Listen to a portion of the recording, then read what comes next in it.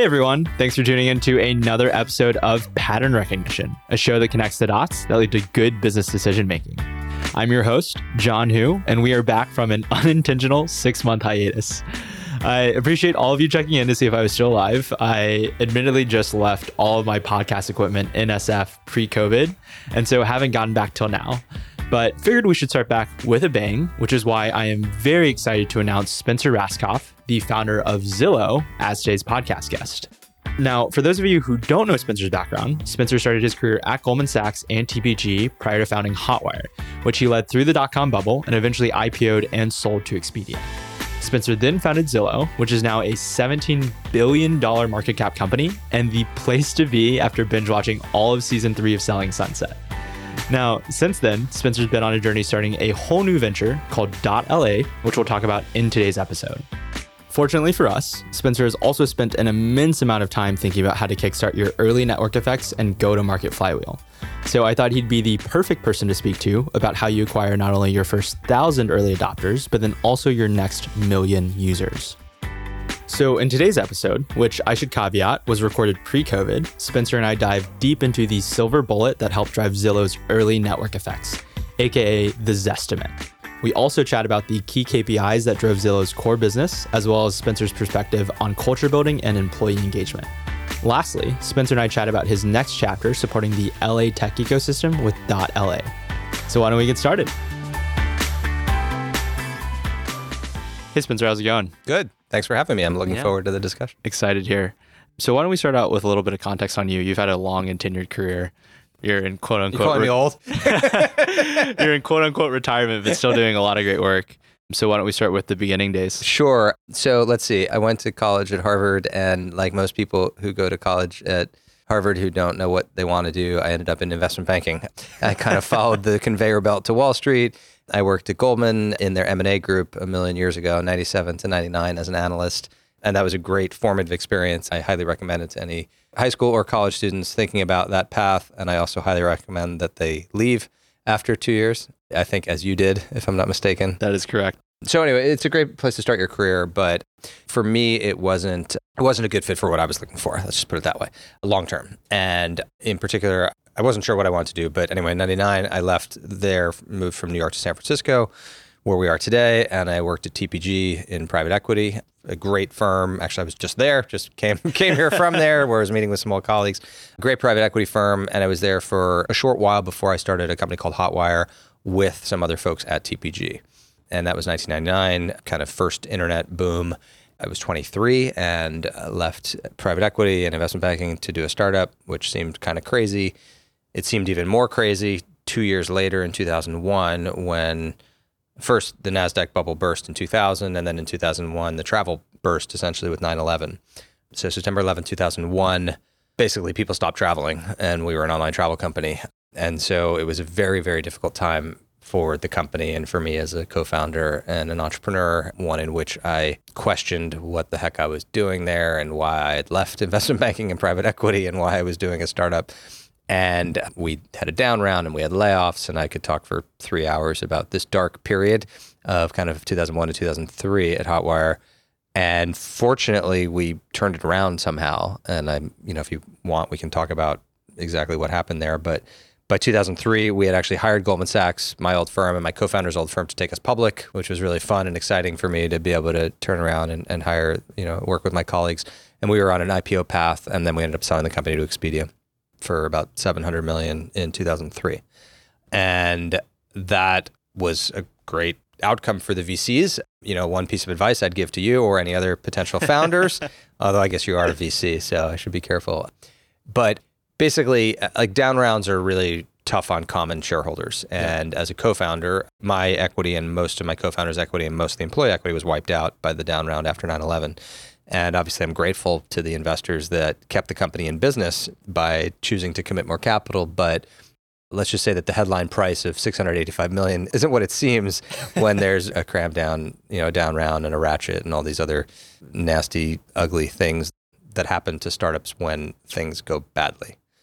So before we dive into the we have a lot of yeah, I'm only 27 and we have to get to 44, so we better pick up the pace. So quick tidbit though is in all of that struggle, right? In all of that pain, where did your resilience come from? Was there any specific thing that just kept you pushing? Yeah, I mean, when companies face challenges like I did at Hotwire or which we did at Zillow, which I'm sure we'll get to, it's all about rallying with your team and recommitting to each other, recommitting to the mission, realizing that you're there. This is super, I don't know. I've never been in the military, and it's crazy to talk about a startup being similar to the sacrifice that people in the military make. But when I do talk to people in the military, they always talk about how they're there for their peers. They're there for their team. They're there for their colleague. They're not there for the political mission that they were sent on. They're not there even for America. They're there for their buddies in the foxhole with them.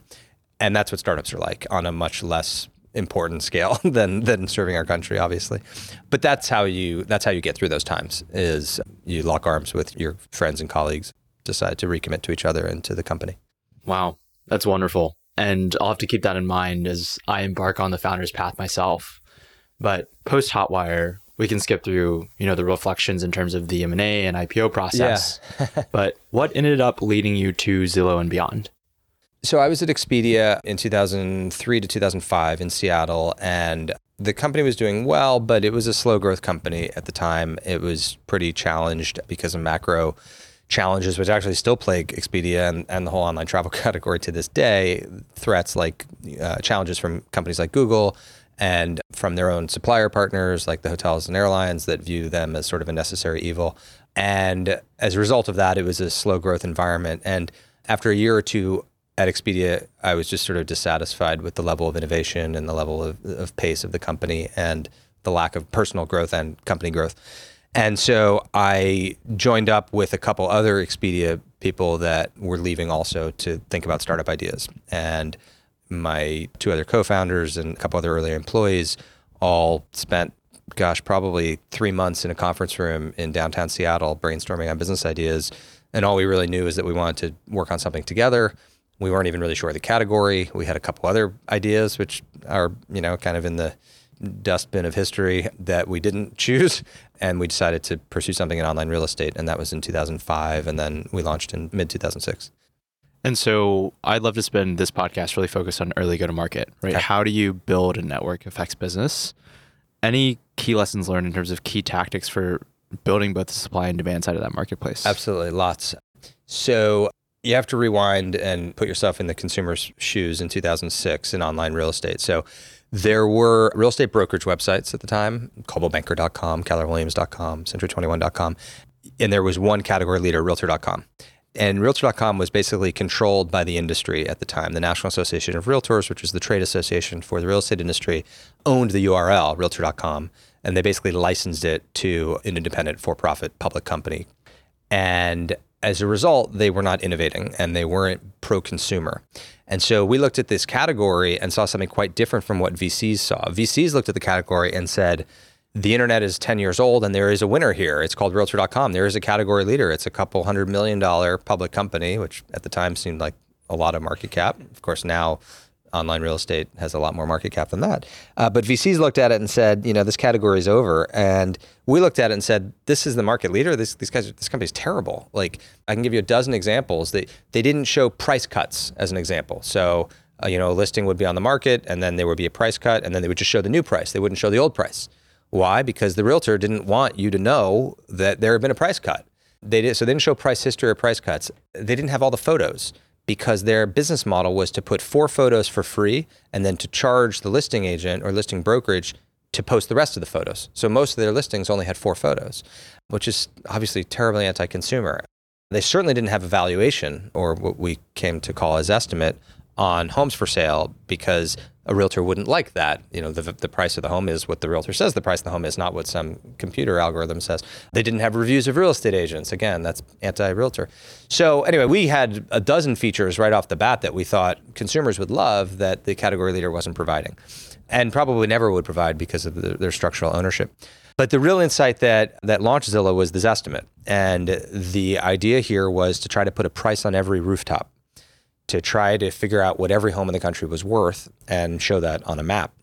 And this was pretty shocking and voyeuristic and fun and viral. And the idea that you could have this level of information transparency about something as important as what's your house worth. And we leaned into the kind of whimsy of that voyeurism by, in our brand positioning and our PR and our social marketing, really emphasizing the, hey, Zillow your Christmas list. You know, you can Zillow your ex-wife's house. You can Zillow your ex-boyfriend's house. You can, see what your parents paid for their house. Like, and really leaning into that was really valuable. And on launch day, we had 1 million users. Wow. Which I still think to this day, in a WhatsApp, Instagram, Snap, TikTok world, I don't think anyone has ever had 1 million users on day one of their product. LinkedIn was like 10 or 12,000 on launch. I mean, not really? even close to 1 million. So that's really impressive. And, there was a very well orchestrated PR plan that led up to that, where the 2 weeks prior, we briefed kind of the whole tech and business press under embargo because we were the Expedia team. And so we were able to get those meetings with the media. We were able to get them to agree to a press embargo. And when we launched on that first day, boom, with kind of a big bang, we had media coverage in every major publication. And then the viral aspect of wanting to look up 20 or 40 or 100 people and their estimates was what launched the company. Then it was a long dry spell. Month one, I think, was 4 million UUs, and then probably took almost a year to get back to that level. And we didn't add listings of homes for sale for a couple of years. And people don't remember this, but I think it was probably year 3 when we first added homes for sale. So we became the 3rd most visited real estate site without any listings of homes for sale.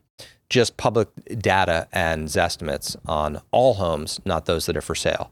So to try to summarize this, I'd say the important go-to-market if you're launching a consumer web service is to have something that is, this is so trite, but like super innovative and stokes word of mouth. And services that rely on SEO to build audience, or they're just gonna have a much harder road to hoe, especially as Google continues to prioritize their sort order with their own services category by category. And so thinking about the supply side of your marketplace or the real estate listings, you were essentially bootstrapping the supply side through publicly available data, right? So I would assume scraping that data, cleansing it, and then aggregating it. Yeah, we actually went out and acquired, we bought a lot of public data. There was a market for bedroom count, bathroom count, tax assessment, prior sale price, which was sold to the direct mail industry. Mm-hmm. So if you ever wondered why when you move, you get a bunch of junk mail, it's because the post office basically and the county records are either sold or scraped and sold to direct mail companies, and that's what kicks off all that junk mail. And so we went and acquired all that content, all that data, and then published it on the web and layered on top of it the Zestimate. And then eventually we added a Zestimate forecast, and eventually we added to say what the house would be worth 12 months out. We added for sale listings, rental listings, agent reviews, and a lot of other content. It's really interesting to me that you guys had a silver bullet in the Zestimate, right? This one defining product differentiator that just sat super distinctly in users' minds, where I think in general, companies struggle to find that silver bullet. And it's more so this combination of a bunch of smaller incremental steps in order to get to nirvana. And so I really can't think of many companies that have had such a clear defining silver bullet like that in the early days. Yeah, I mean, the thing I'd say about social services, for example, and I know that's an area of interest to you, I'd say they've all had a different mode of self-expression available to them, whether it's the story concept in the case of Snap, or initially it was the status update in the case of Facebook, and then the wall in the case of Facebook, and the newsfeed in the case of Facebook.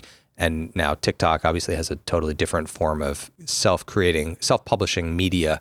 So it's a novel form of artistic self-expression. There are probably some people rolling their eyes out there thinking, these are just stupid ways for kids to mess around. And yeah, on some level they are, but the market cap doesn't lie. They're more than that. They are mediums of self-expression. And so that's their Zestimate, I guess, is like a new form of content creation and self-expression. Vine was another example. So then as you think about the initial excitement and then the dearth and then getting the flywheel truly spinning, were there any key learnings in generating that flywheel?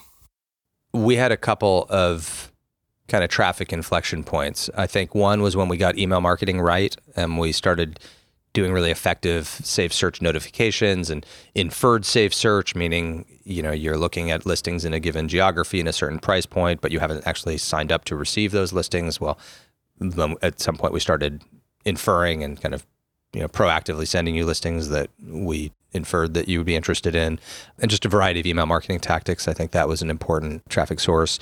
Social media was very important early on. I think long before most companies did any social media marketing, we were, actually I personally was, but the company was responding, posting comments on people's blogs, writing on people's Facebook pages, responding to tweets.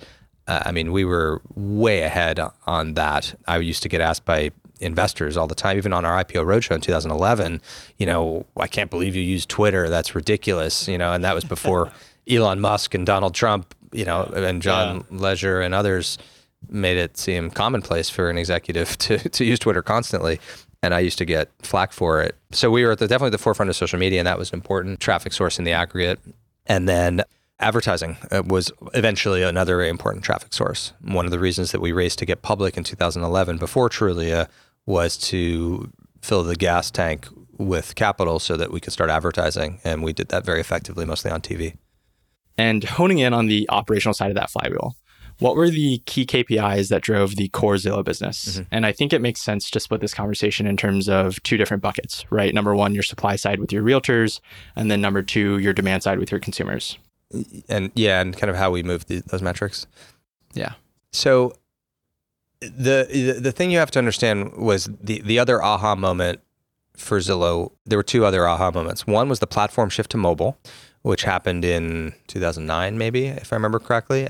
I remember sitting at my desk and watching Steve Jobs at WWDC demo what would become the App Store. And at the time, there were kind of V1 iPhones that had Apple apps on them. There was a calculator and mail and weather, but there were no other apps. If you can even remember that, that era, it's hard for you were like 9 at the time. And I remember him, saying, look, there's going to be an app store here and we're going to let developers create programs for the iPhone. And this light bulb went off for me. I stood up from my chair, ran over to my co-founder's desk. I was like, we have to pivot the whole company to mobile, because right now people use Zillow.com on the desktop. If we can have an app on these things, people can use Zillow untethered from their desk. When they're driving around looking at houses, that's when you want real estate information. Holy cow. And within a week, we dropped Zillow.com. We changed the name of the company to Zillow, not Zillow.com. And we had basically pivoted the whole company to mobile. And we're one of the first apps to launch 6 months later. And then we're featured in the App Store repeatedly. And then we were one of the first apps on the iPad, which Apple worked with us on, and on and on. And so today, most of Zillow's usage is mobile. But the second aha moment, and this gets to your KPI question, I promise, was the monetization model. So we messed around with once we had this audience, right? I said we had a couple million UUs a month, and that 4 million became 5, 10, 15, 20 million, but we really had no business model. We had some display ads and we had some kind of paid sort order, and we messed around with all sorts of different business models. It was the contact module on the mobile app that became the business model. So when you're looking at an active listing of a home for sale on Zillow, you see a couple agents listed. Those agents appear there now on an auction model, and they're bidding on a per zip code basis, and you can click to call from the mobile app. And so the combination of auction, inline, actionable, valuable to the user, and on mobile was what all of a sudden made us have a business model and allowed us to go public and then have ad budget and then turn around and reinvest that in advertising and then grow audience further. So what was the KPI? The KPI was contact rate. We're not e-commerce. We don't sell. Well, actually, we can talk if you want. We do sell houses now as we've kind of pivoted the company again and reinvented the company again to focus on buying and selling homes. Put that aside for a second. Unlike, say, Expedia that sells hotel rooms, or Blue Nile that sells wedding rings or whatever, what Zillow does primarily is let you research and then connect you with an agent. And so the transaction, if you will, is the contact. And so that was the KPI, was, submits, we call them submits per UU, submits per visit, submits per total listing. And, a ton of focus went into driving more submits and improving various metrics around that submit KPI. And that focus allowed us to create lots of innovation around how to improve that. And were there any case studies you could share around creating any sort of step function increases and improvement as it relates to that submit flow? Sort of. The one that comes mostly to mind is actually deeper funnel than the submit metric even, which is basically a connection metric. For example, a consumer is looking at a listing and they press a button saying, I want to talk to an agent. Well, most of the time the agent doesn't follow up with them. So that lead, that submit, goes nowhere. And in theory, because it didn't lead to a real estate commission, the agent is going to bid lower in the future in that zip code and will make less money. So we have to drive more transactions, more real estate commissions per submit or per visit or per visitor, moving up funnel.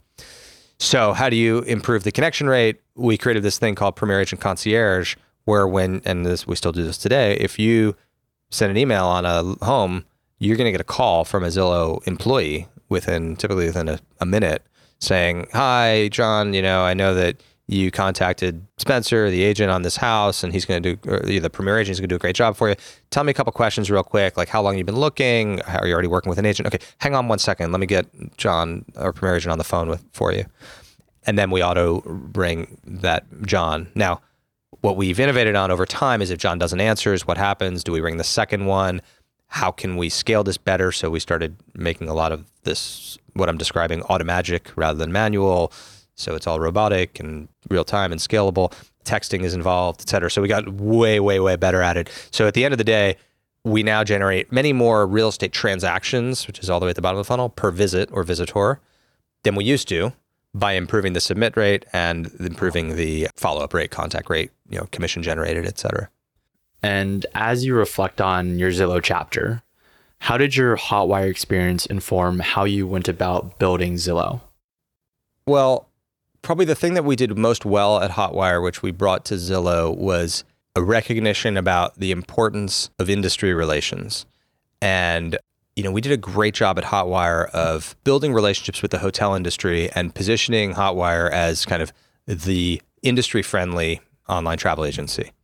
I love the parallel to how Uber and Airbnb started. Yes. So is the book The Upstarts, I think, that contrasts Uber and Airbnb?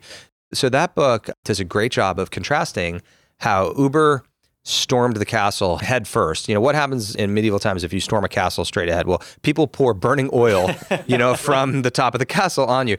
Airbnb was much more clever about kind of infiltrating, getting inside the castle, and then sort of disrupting from within.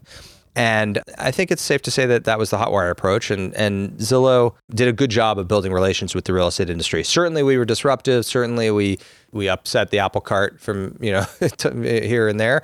But we did it with a smile at Zillow. And so that importance of industry relations, I think I brought from Hotwire to Zillow. Probably the biggest miss was Hotwire was very much of its time from a corporate culture standpoint, meaning it was 1999 to 2003. The founders were in their early 20s. It was very much a culture, certainly nothing inappropriate, nothing like Me Too-esque, but it was the type of culture where, we'd work really hard till 9 p.m. We'd go out and have, the whole team, 20, 30, 100 employees would have dinner together somewhere, have drinks, go back to the office, work till 4 a.m, start work again at 11 a.m. It was a very tech bro kind of culture in that sense. Again, definitely nothing I'm embarrassed of or ashamed of, and no skeletons in that closet, but Zillow was quite different. Zillow was definitely a more mature culture. And again, that comes from the founders. And when I helped start Zillow, I was in my 30s, not in my 20s. And we created it from the beginning as the type of place where you could bring your whole self to work. It was much more family friendly because we all had kids by then. It was just a very different, more mature workplace, a more modern kind of 2020 type workplace. I think that's probably the biggest difference. I'm proud of the Hotwire culture, but it was definitely of its time and quite different from Zillow. That's great. And so you're now a 2-time founder with Hotwire and Zillow. You've also spent time at a slower moving, larger corporation. You've since parlayed that experience into some really fantastic board positions, most notably Zulily and TripAdvisor. How have those experiences informed your work as a board member? I enjoy sitting on boards. I'm on a couple boards right now, and some companies whose boards I've been on have not gone well. I was on Switchfly, which basically went out of business. I was on Julep, which had kind of an okay exit, sale to private equity. Those were not big winners. And then I was on Zulily, which was a big exit. And, now I'm on TripAdvisor, which is public, and Zillow, which is public, and I'm on 2 private boards. So I've had a variety of experiences. Certainly having been an operator makes me a better director. I have more empathy with the management team. I don't freak out when things go sideways. I've seen some directors, sometimes VCs who weren't operators tend to be more excitable, good and bad. When results are good, they are probably higher than they should be. When results are bad, they're probably lower than they should be. And I think my operating experience helps me kind of moderate that. I've been a good sounding board on org design for a lot of the CEOs whose boards I've been on. So why don't we take a stop there? Sure. As you think about scaling something hypergrowth like a Zillow, your company is essentially changing every 6 months or a year. How should someone think about that hypergrowth stage in org redesign? It's a great question. And they need to think about it constantly because the company's needs are changing rapidly. So the analogy that I would use is, let's say you're a football team and you have a good running back who has a good season and has 1,500 yards. It's a good season. He's a good running back. And you come back the next season, he's the same running back. He hasn't lost a step. He's still capable of doing 1,500 yards. But something's changed about the situation. Maybe you have a great wide receiver this year who you didn't have last year, or maybe the other teams in your conference on your schedule have great running defenses, so you decide to throw it more. You probably need to let that running back go and make room under your salary cap, even though his performance is totally unchanged. And that's what happens at hypergrowth companies. And sometimes you have to level people or let people go or find a new role for them, even if they are the same person that they once were. And that's the weirdest thing about hypergrowth companies is you sometimes have to part with high performers, believe it or not. And that's particularly hard at early stage companies when you recruit friends. And I've managed out, friends and friends of friends at several companies. And you'd be shocked actually how many of my angel investments people manage out their co-founder. I would say, I was actually going to do a blog post on this once I did the calculation. I've probably invested in 100 angel deals, probably about 50 are active right now. And I would guess about a quarter of them have, one of the co-founders has separated from the company, either voluntarily or was pushed out by the other co-founder. So even at the very highest level, the needs of the company change and you kind of got to move on with people. And that's hard. That's really hard, especially for nice people, for nice managers. Like I'm a nice guy and nice people tend to give people the benefit of the doubt. And so our instinct is, that person is doing well and or maybe they're not doing so great, but surely they can improve and I'll work with them. And the other challenge of hypergrowth companies is you don't have time. You don't have 18 months to try to figure out if a person can make it or not. And so that's just a huge challenge is constantly as a manager, either the CEO or any manager at these hypergrowth companies, thinking through knowing what I know about all of my team, would I rehire every one of them for the roles that they're in today, knowing the challenges that those positions will face over the next 6 months, not the last 6 months. All those people are going to show up for work today. Why? Because they were employed at the company yesterday. But you have to think, would I hire them anew for the roles that they're in, given what lies ahead? And forcing yourself to do that is exhausting and taxing and difficult and can force a lot of hard decisions. So then on the flip side, I think a lot about recruiting talent. And this market, it's so competitive. And in my opinion, one of the only things that matters in the knowledge economy is talent. Mm-hmm. So if you have any specific insights for founders around recruiting talent, what would they be?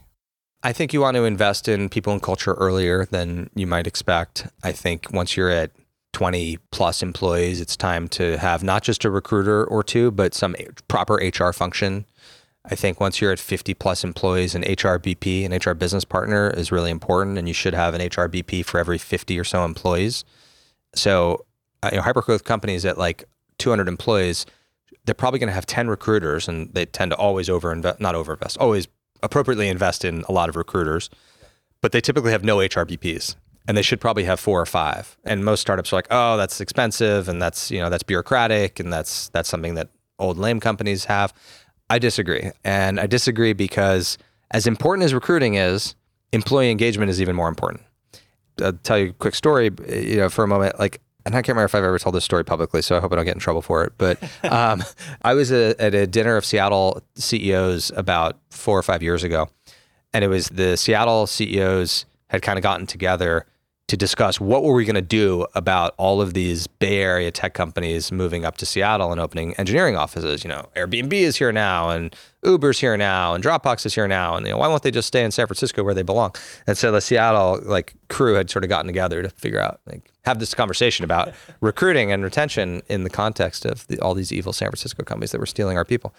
And Satya Nadella from Microsoft kind of commanded the room's attention, as you'd expect him to. There were probably, I don't know, I would guess there were 20 or 30 of us there. And he said, all this focus on recruiting is misguided. You all are spending all this time talking about how we can increase the size of our funnel and recruit at colleges that, are off the beaten path and pay more signing bonuses and change the vesting schedule and all this recruiting stuff. And actually, employee engagement is so much more important. I forget what the number was, 200,000 people, whatever it is, in Seattle that work at Microsoft. And if I can just get them all to be 5% more engaged, if I can just get them all to lean forward in their chair a little bit more, work slightly smarter, work slightly harder, care a little bit more, that productivity boost would swamp any recruiting improvement that I could ever come up with around any of these other tactics. And there are only a few moments in your career where this light bulb goes off. And for me, that was one of them. I was just like, oh my God, he's right. He's totally right. So recruiting is, of course, important. And the advice that I would give, of course, would be to create employee referral programs and have great recruiters and be a great salesman and always be recruiting and kind of all that obvious stuff. But I want to give a little hat tip to the importance of employee engagement, which I think doesn't get talked about enough. I couldn't agree more, where I think coming from a legacy financial institution, like we said before, wonderful experience, 2 years, highly recommend it. Despite I think how much the industry talks about culture, there really isn't the same sense for culture in the sense that you would get at a Zillow or a Microsoft. And for me, the light bulb didn't really click until I actually had a good friend of mine rationalize it a couple of years ago, where in the old days in the manufacturing economy, you would invest in machines because that was your productivity, that was your output, right? You had to have the best machines to churn out the Ford cars as fast as possible. And now with the productivity and the knowledge economy, you have to do everything you can to invest in your people. Yeah. And so employee engagement is employee productivity, showing up to work every day. I'm a millennial, so people make fun of me for being very idealistic. Well, yeah. Well, that's the other thing that's happened is not only is the knowledge economy a thing, as you point out, but employee expectations have changed radically. Your generation, and it's not even just your generation, really almost every generation in the workforce now, including my generation in my mid 40s, wants to work for a company that makes them feel part of something bigger. And, this is why, was it Lloyd Blankfein, our former employer, that said, we're doing God's work? Remember when he kind of stepped in some doo-doo when he said that, and everyone kind of laughed and rolled their eyes and whatever. But I would give him a little credit for trying, right? He was trying. And I think he actually believes this. He was actually trying to explain that the capital allocation that investment banks allow around the economy creates positivity, which is hard to see. And creating efficient markets for capital and providing advice for companies that go on to do great things, that actually is kind of at a meta level super important, and is the grease of innovation of other companies, of clients of theirs, was what he was inarticulately trying to say. But so credit to him. One of my favorite episodes on my Office Hours podcast was with Mike Corbat, the CEO of Citigroup. And he talks very eloquently about this exact topic. And he's like, this new generation of people, they don't want to just go to a bank. They have to be part of something bigger. And so we have to make Citi mission oriented. We have to make it be the type of place they can bring their whole self to work, and they can, be themselves, and they can have an impact. And he talks about the importance of, in particular, of office space, of how he broke down all the walls at Citi. And so now they have open floor plans, and that's been so important to innovation and to culture, et cetera, and how important an open floor plan can have. So this is important stuff. A lot of people roll their eyes, about some of it. Less than used to. 10 years ago when I was blabbing about all this HR stuff, I think people were like, what? CEOs are supposed to be good at strategy or good at sales or good at fundraising, but HR? What? Why is a CEO even talking about HR? I don't get that anymore. I think now people get that the HR function is a CEO function, and it's pretty darn important. As an example, as a really tangible example, I know this is weird as someone who was the CEO of a tech company for a decade. I definitely spent more time, personally, in a given week with my CHRO than with my CTO. And let that sink in for a second, right? I was running a giant tech company. I spent more time with my head of HR than my head of tech and product. I actually had Dom Barden join the podcast a few months ago, and Dom's the global chairman of McKinsey. And he actually recently did a study where he studied the top performing companies of this era. And there was one consistent pattern between those companies, and that's that the CEO, the CFO, and the CHRO all consistently meet on a week-to-week basis, where you have the product and the vision, you have the financials and the ROI analysis, and then you have the people and the talent and the knowledge base all come together into one roof and collaborate. And so I actually think that's a good transition to my last question here, which is around the title of the podcast, pattern recognition. Sure. So Spencer, what is the most consistent pattern you've seen across the most successful network effect-based businesses? So, I mean, network effect businesses tend to be defensible because supply begets demand, demand begets supply, and then there's some sort of a lock-in. And years later, you even have companies like Craigslist that even despite a terrible product and no mobile experience, it still has wide use because it has supply of content and therefore it has demand for that content. I think there are some companies that masquerade as network effect companies that aren't really network effect companies. In fact, I tweeted about one yesterday, a startup that is creating video content in a really niche area. I didn't share the name because I didn't want to throw them under the bus, and so they describe themselves as a network effect. I'm like, well, not really, because some other startup can come along and create a video on that unique content. It's just unique content. It's not a network effect. So I guess beware of fake network effects. And I'll give you another quick example, even from closer to the home, TripAdvisor. So I taught a class at Harvard Business School this fall called Managing Tech Ventures, and I wrote a case study about TripAdvisor for it, and I'm on the board of TripAdvisor. And in that case study, I describe how people think of TripAdvisor as a network effect because it has all these hotel reviews and therefore audience. And it is a network effect. But what most people miss is that there is diminishing value to the incremental hotel review. Yep. So you got 5,000 hotel reviews on the San Francisco Marriott. That's great. 5,001 is useless. And so now along comes some other company, whether it's Google or Expedia or Booking.com, with say 100 hotel reviews, and that's good enough.